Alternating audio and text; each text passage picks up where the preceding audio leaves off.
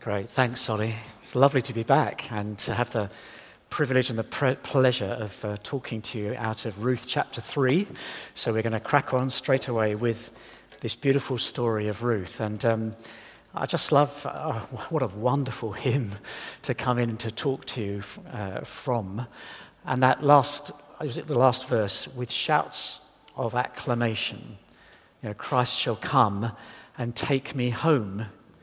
And that's actually what Ruth chapter 3 is all about. It's all about a homecoming. It's about finding a home, finding rest. So it's a beautiful intro for me. So let's pray.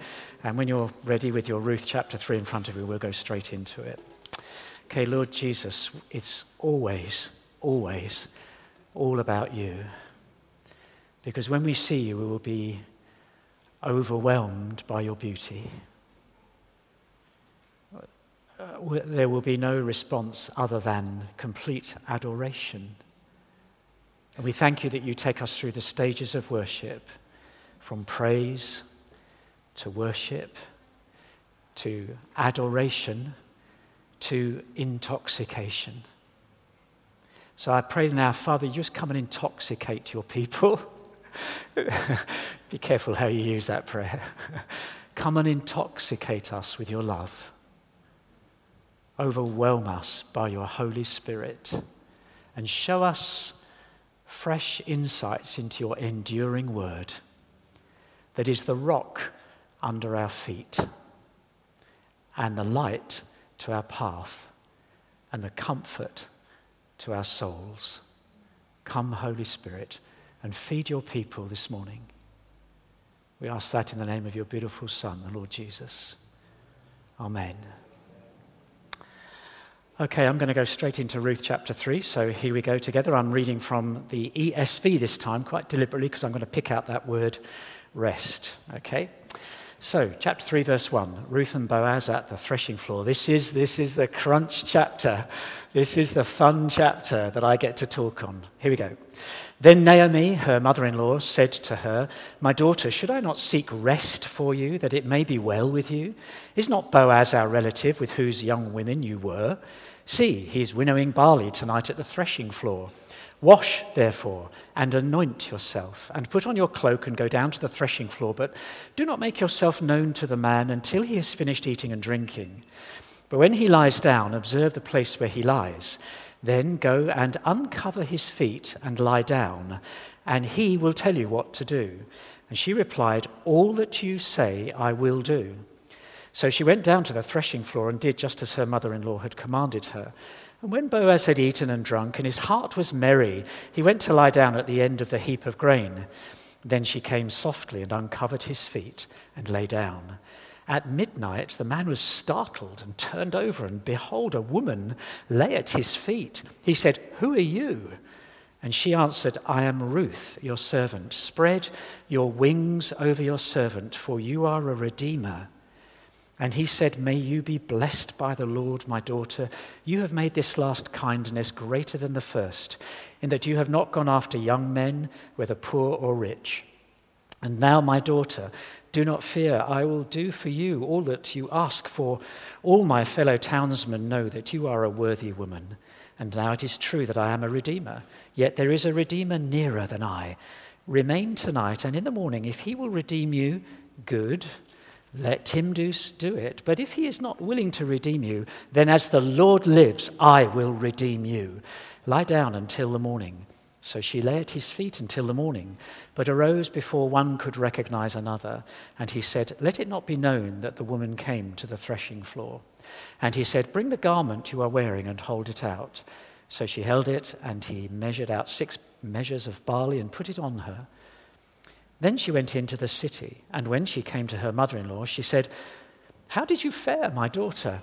And then she told her all that the man had done for her, saying, "These 6 measures of barley he gave to me, for he said to me, 'You must not go back empty-handed to your mother-in-law.'"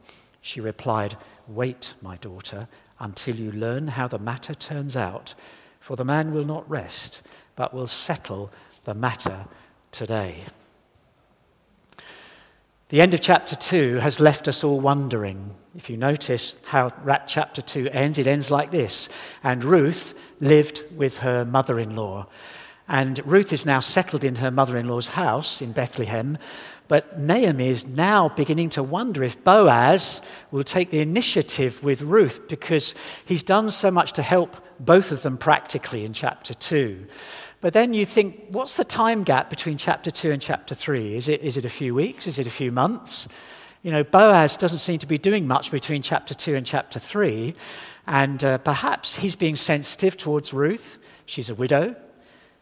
She's possibly still been grieving. He doesn't know that. She might be becoming emotionally stronger.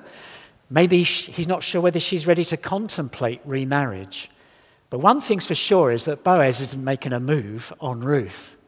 So, all of you married gentlemen, I'm going to talk about your mother-in-laws now. So every mother-in-law, you stay behind your mask and smile a sweet little smile of knowing here, because it's mother-in-law taking it upon herself to overcome Boaz's inertia. So well done, you mother-in-laws. You know how to plan.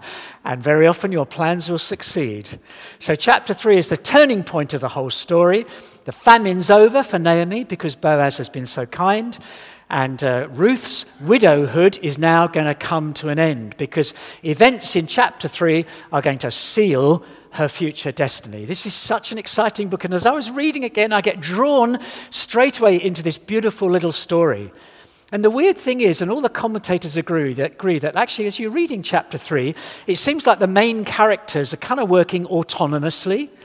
It's like chapter 3 doesn't contain the confident statements about God that you see in chapter 2. It seems like God's providence is all over chapter 2, but that there are few references to God in chapter 3. It's kind of what one commentator says, that God seems like he's looking the other way while the actors act completely on their own.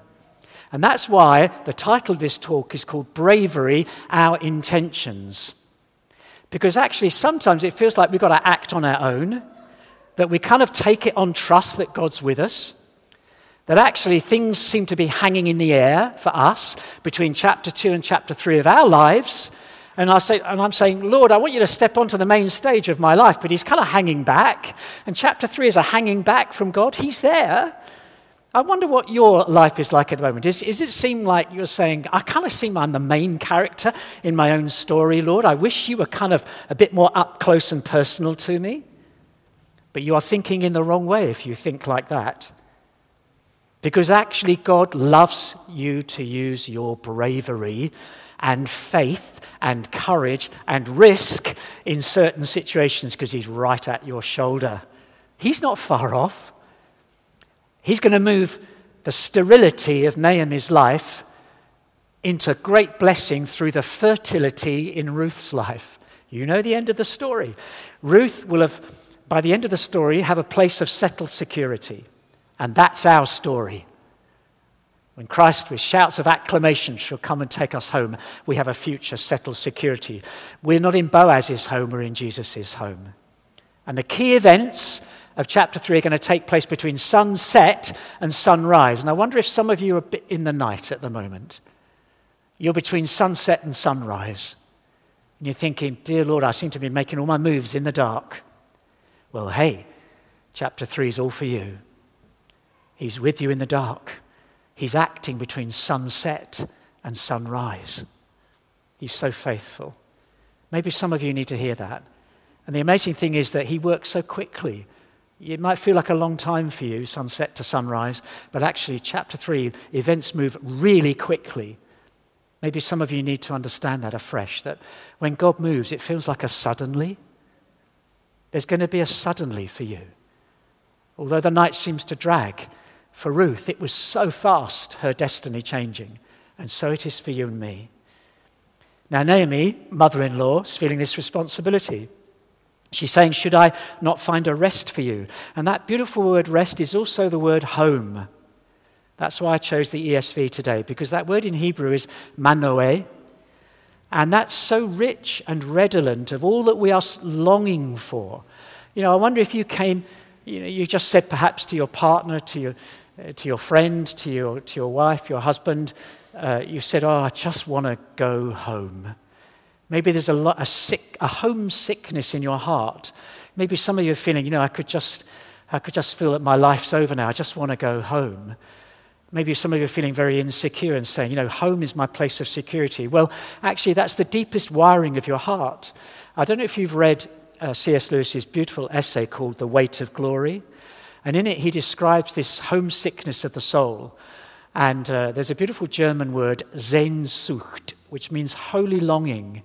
And C.S. Lewis talks about this Sehnsucht, where he's saying somehow we're on the wrong side of the door, that we know that there's this far-off country that we know we're going to, but we're not quite there yet. And we recognize this far-off country by the scent of a beautiful flower. And it just has an echo of something beyond us that we are longing for, a tune that stirs our hearts, and we think, oh God, that's so beautiful. And why is it drawing me in its beauty? Because it's drawing you home. I want to go home. And Ruth's going to find her home in chapter 3. And this chapter begins, and notice how it ends with the word rest. And what's the implication here? Well, here's the first point. It's this, that rest is God's blessing for us. Rest is such a powerful word. It's this word shalom. It's well-being, because you've got to find rest. You do not have infinite capacity. Sooner or later, you're going to feel depleted. Without taking rest, you cannot continue the way you are. And rest is a far deeper word than just sleeping a good night's sleep. Rest is the end of the journey. Rest is the fulfillment of a promise. Rest is when something has been completed and you celebrate. The promise of rest is something that comes to you to keep you going through tough times. You're yearning for rest, aren't you? Why do we see Jesus in the Old Testament? He says this, "Come to me, all you who are heavy laden, and I will give you rest. Manoe, I will give you a home." Where is your home? Your home is in the heart of Jesus. You won't find rest anywhere else. And rest is that central theme in Ruth, and it's here in chapter 3. Naomi has sought rest for Ruth. And interestingly, Boaz is restless at the end of chapter 3 until he's settled the matter. Boaz's restlessness will secure Ruth's rest. You still with me? Jesus' restlessness until he has finished his mission ensures our rest. I just printed out some different translations of Luke 12:50, where Jesus says this, Good News Translation. He says this, "I have a baptism to receive, and how distressed I am until it is over." He's talking about going to the cross. Philip's translation, "It is a fire that I've come to bring upon the earth. How I wish it were already ablaze. There is a baptism that I must undergo, and how strained I am until it is over." A couple more, the Living Bible. "There is a terrible baptism ahead for me," says Jesus.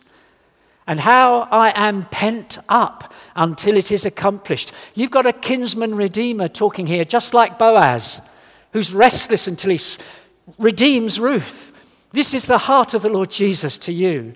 The message, "I have come to start a fire upon this earth. How I wish it were blazing right now. I've come to change everything, turn everything right side up. How I long for it to be finished." Jesus is restless until his mission is completed, so that you and I might rest in his beautiful finished work. Are you at rest? Have you found the shalom in the rest that Jesus offers you today? And interestingly, Naomi's not at rest yet. She's a wonderful woman because she's now beginning to change in chapter 3. There's not a word said here about Naomi's future. It's all about Ruth. The mother-in-law, you might think she's a scheming mother-in-law, but she's a loving mother-in-law. She's saying, "I'm going to get my daughter settled." She's got heart only for her daughter-in-law. She's going to have to live with her own anxieties a little longer. And so she gives Ruth detailed instructions. And this is such an exciting story, isn't it? It's a little bit risky, a little bit edgy, this story. She says to Ruth, take advantage of the situation now. All these instructions are designed now to make Ruth as attractive to Boaz as possible. So come on, take a bath, my dear daughter. Apply perfume. There's a very funny line in Charlie Cleverley's commentary on the Song of Songs, where he quotes Coco Chanel. Ladies, this one's for you. Take it how you will. But Coco Chanel said, "A woman who doesn't wear perfume has no future." I love that quote. I didn't say it. So there's a deliberate preparation for intimacy and marriage. And this is not a brazenly seductive approach. That would have disturbed Boaz. Boaz is a noble man. He would have seen through some crass, inappropriate move. He's too noble a guy for that sort of a move to be made on him. So Naomi is now saying, no, we'll do this thing very carefully, because I'm going to help you to understand that the timing of your mourning, of your widowhood, is ending. And here's my point 2 after rest, is that normal life now beckons. And I want to say it to the church. Normal life is beckoning you. But we want it to be super normal now. We want it to be supernatural. We want it to be, the normal, which means this is us in the heavenly spheres now. When we come back together as a church, we're going to go up a gear. And God is setting up circumstances in your lives individually to give you hope that normality is coming again to your life. Some of you have lived a very abnormal life this last 12 to 15 months, but normality is coming. Do you believe that? But it's a new normality. We bandy that term around, don't we? We hear it in the press. Oh, for normality. Well, Ruth is now going to come into her beautiful new normal, and so are we. And God is going to anoint us for mission and service in a more powerful way than when before COVID started. Do you believe that? I believe that with all my heart. And let's go back to what Ruth does. She goes to the threshing floor, and she waits till he's finished eating and drinking, and then he's going to be relaxed. And so then she's instructed by Naomi to uncover his feet and lie beside him. This is provocative. She's bathed, she's perfumed, she's put on fresh clothes, she's gone into the dark of night. There's a man sleeping there, and she uncovers his feet. And now, under normal circumstances, this dodginess is, you think, what's going on in this story? But there is no suggestion in Naomi's tone that this should be interpreted sexually. She would not have encouraged her daughter to commit any immoral act. No, she is expressing confidence in the kinsman redeemer's reaction. She's putting her trust out on the line that this new normality will come for her daughter. Now, isn't this interesting about Naomi? Because she's beginning to sense a new normality.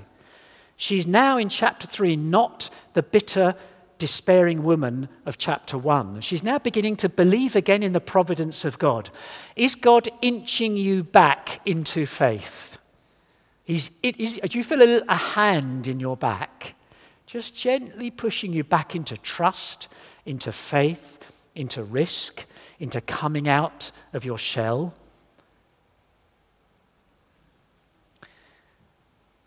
The amazing thing is that Naomi is letting Boaz have the last say in Ruth's fate. So in other words, she's learning to trust again that the outcome doesn't lie with her. She's hoping for a good reaction. Boaz could say, "What are you doing at my feet? Get out of here." But he doesn't. My point 3 is this, and this is the title of our preach, Bravery, our intentions. Be courageous. Have brave intentions. This is what the story of Ruth is teaching us.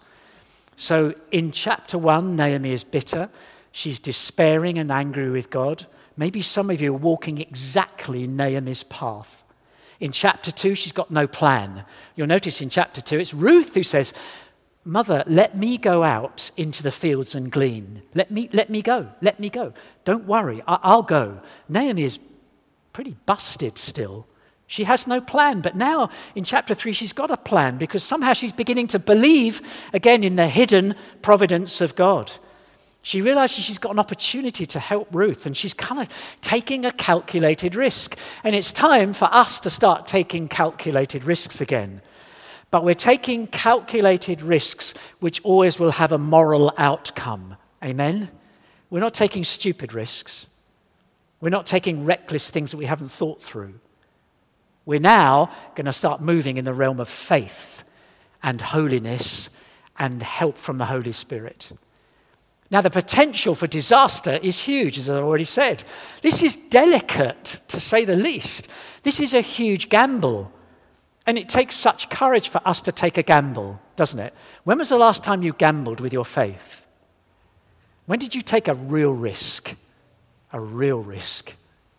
I'll never forget John Wimber saying that faith is spelt R-I-S-K.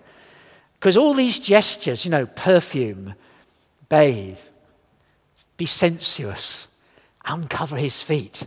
You think, man, she could be so seen as an immoral woman. And the plan all depends on Boaz's interpretation of events.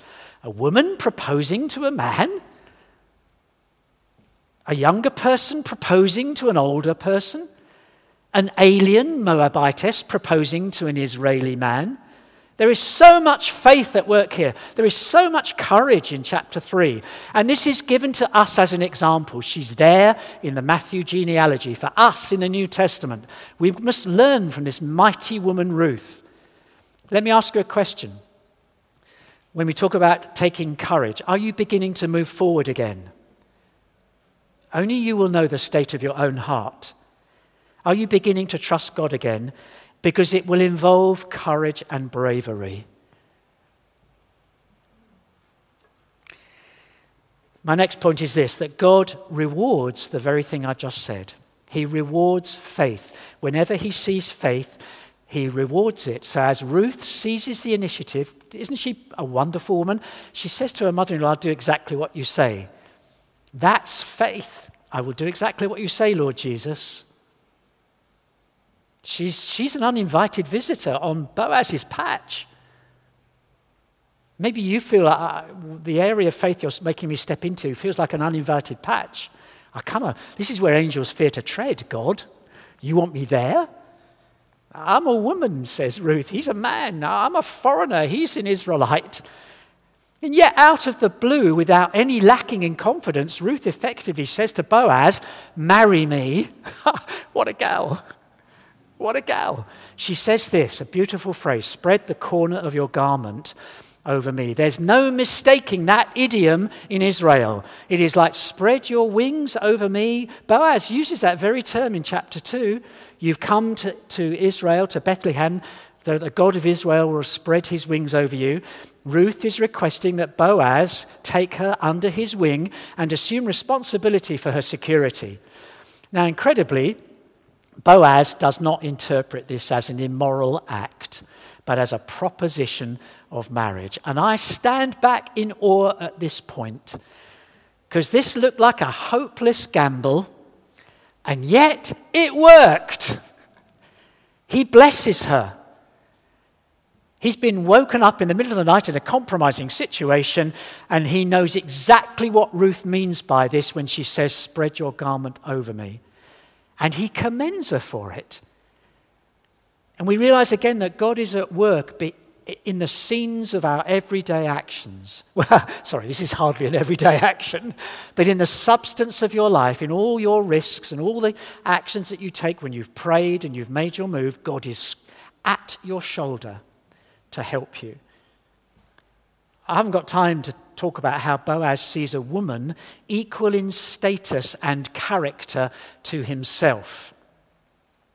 There's a whole man-woman equality going on here, which we haven't got time to unpack. I'd love to. It's very current. But he sees the hesed in Ruth doing this for her mother-in-law, and Boaz is a man of hesed, kindness, and those two kindnesses meet in a man and a woman of equal stature. She's his match. She's amazing. And then, like every good story, there's a twist in the plot in chapter 3. And I want you to think about your own story again. Maybe some of you have been trundling along quite well and you sense that June is here now and the flowers are out and somehow lockdown's easing. Well, we hope it is.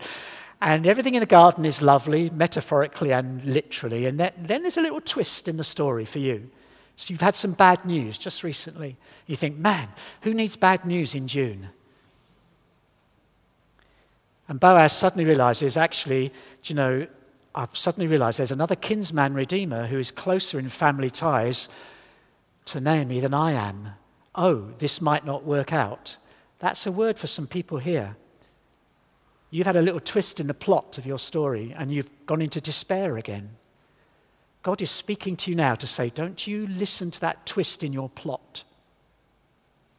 It's not where I am. I'll bring you through it all.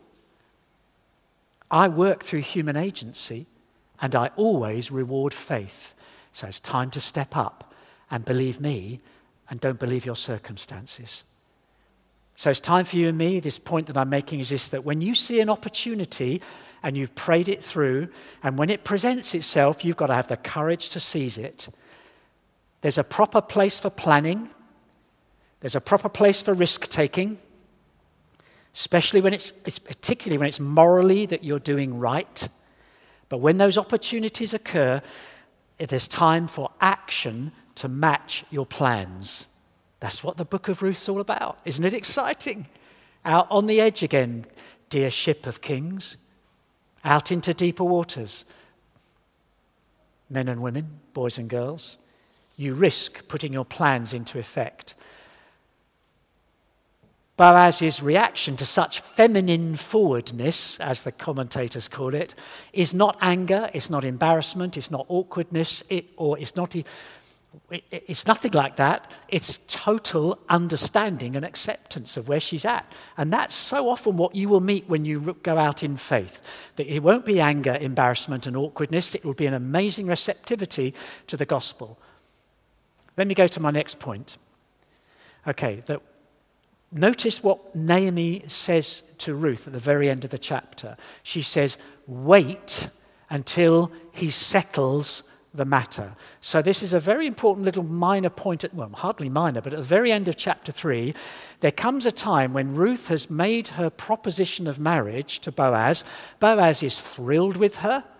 He sees what a noble woman she is. He sees that she's doing this not for herself, but for her mother-in-law. And then now this thing is hanging in the air again because Naomi leaves the outcome in Boaz's hands at the end of chapter 3. She says, wait, my daughter, until you find out what happens.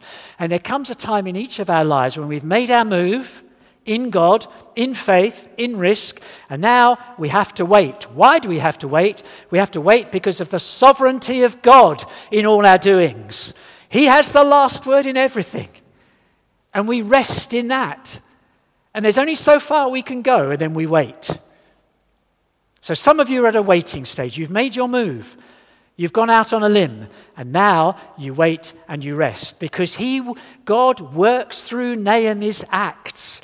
God works through Naomi's ingenuity. He's going to work through your ingenuity. He works through human agency. He's amazing. How does he do it? If I were God, Bruce Almighty, I'm going to do it. Get out of my way, you slow human beings. I need to speed this thing up. No. Behind Boaz's declaration of, in verse 13, to provide for Ruth and Naomi, is God himself. God himself is behind your words. This is my final point. Chapter 3 teaches us a huge lesson. Remember, the title of this talk is Bravery, Our Intentions. The Lord blesses those who seek him. God rewards human deeds. We've got to go back to that profound truth. He rewards seekers. Whether they seek him resolutely like Ruth did, your God shall be my God. Where you go, I will go. Where you die, I will die. May the Lord deal with me ever so severely. Ruth is resolutely seeking the God of Israel. You may be seeking him like that at the moment. Or you might be seeking him slightly more uncertainly, like Boaz, who's kind of not making a move on Ruth. He's not sure whether to make a move. So maybe you're seeking God, but you're not quite sure whether to make a move on something. Ruth, will she, is this right? I really like her. I noticed her in the barley fields. Or maybe you're like Naomi, who's thinking, man, I'm not even like Ruth or like Boaz. Actually, I hardly had the energy or the desire to seek God at all. Maybe you're still a bit like that. But actually, whatever your seeking strength is, we need to remember that the story of Ruth is saying this. To our great surprise, that when we try to go back to seeking God, we find that actually he has already been seeking us. He's so swift to come to your side, so swift to bless. As soon as you turn to him, he's there. The Redeemer will find you.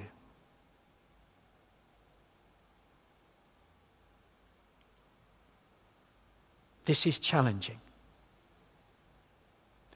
And we are going to respond in the right way and open our hearts to what lies ahead in 2021. Let's pray.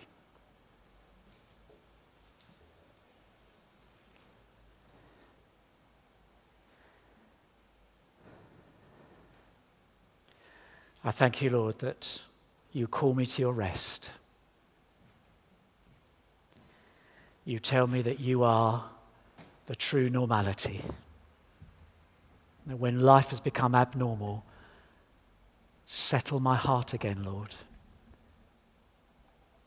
Teach me to start trusting you again. Teach me to be courageous again. Remind me that you reward every little step of faith that I take in your name. Remind me to start making some moves again, Lord. Remind me, Lord, that you reward every move that I make with these faith intentions. I feel a father would say this. Come on, come back into my rest. Come on, you know where your true home is. Why are you acting like a stranger to me? Why have you made your home your castle? Why have you pulled up the drawbridge, let down the portcullis? What are you doing? You're not going to be happy in your self-imposed prison. Come on, come on, come out. Come out into the presence of my love. Come on, what is there to fear? What is there to fear? My arms are strong to save. I feel my arms around you again this morning, my dear child. Just receive a fresh anointing of the Holy Spirit in your life. We love you, Lord. You fill our gaze. You overwhelm us with your goodness. You teach us through beautiful, ordinary human beings. Thank you, Lord Jesus. You are wonderful, and we love you. Amen.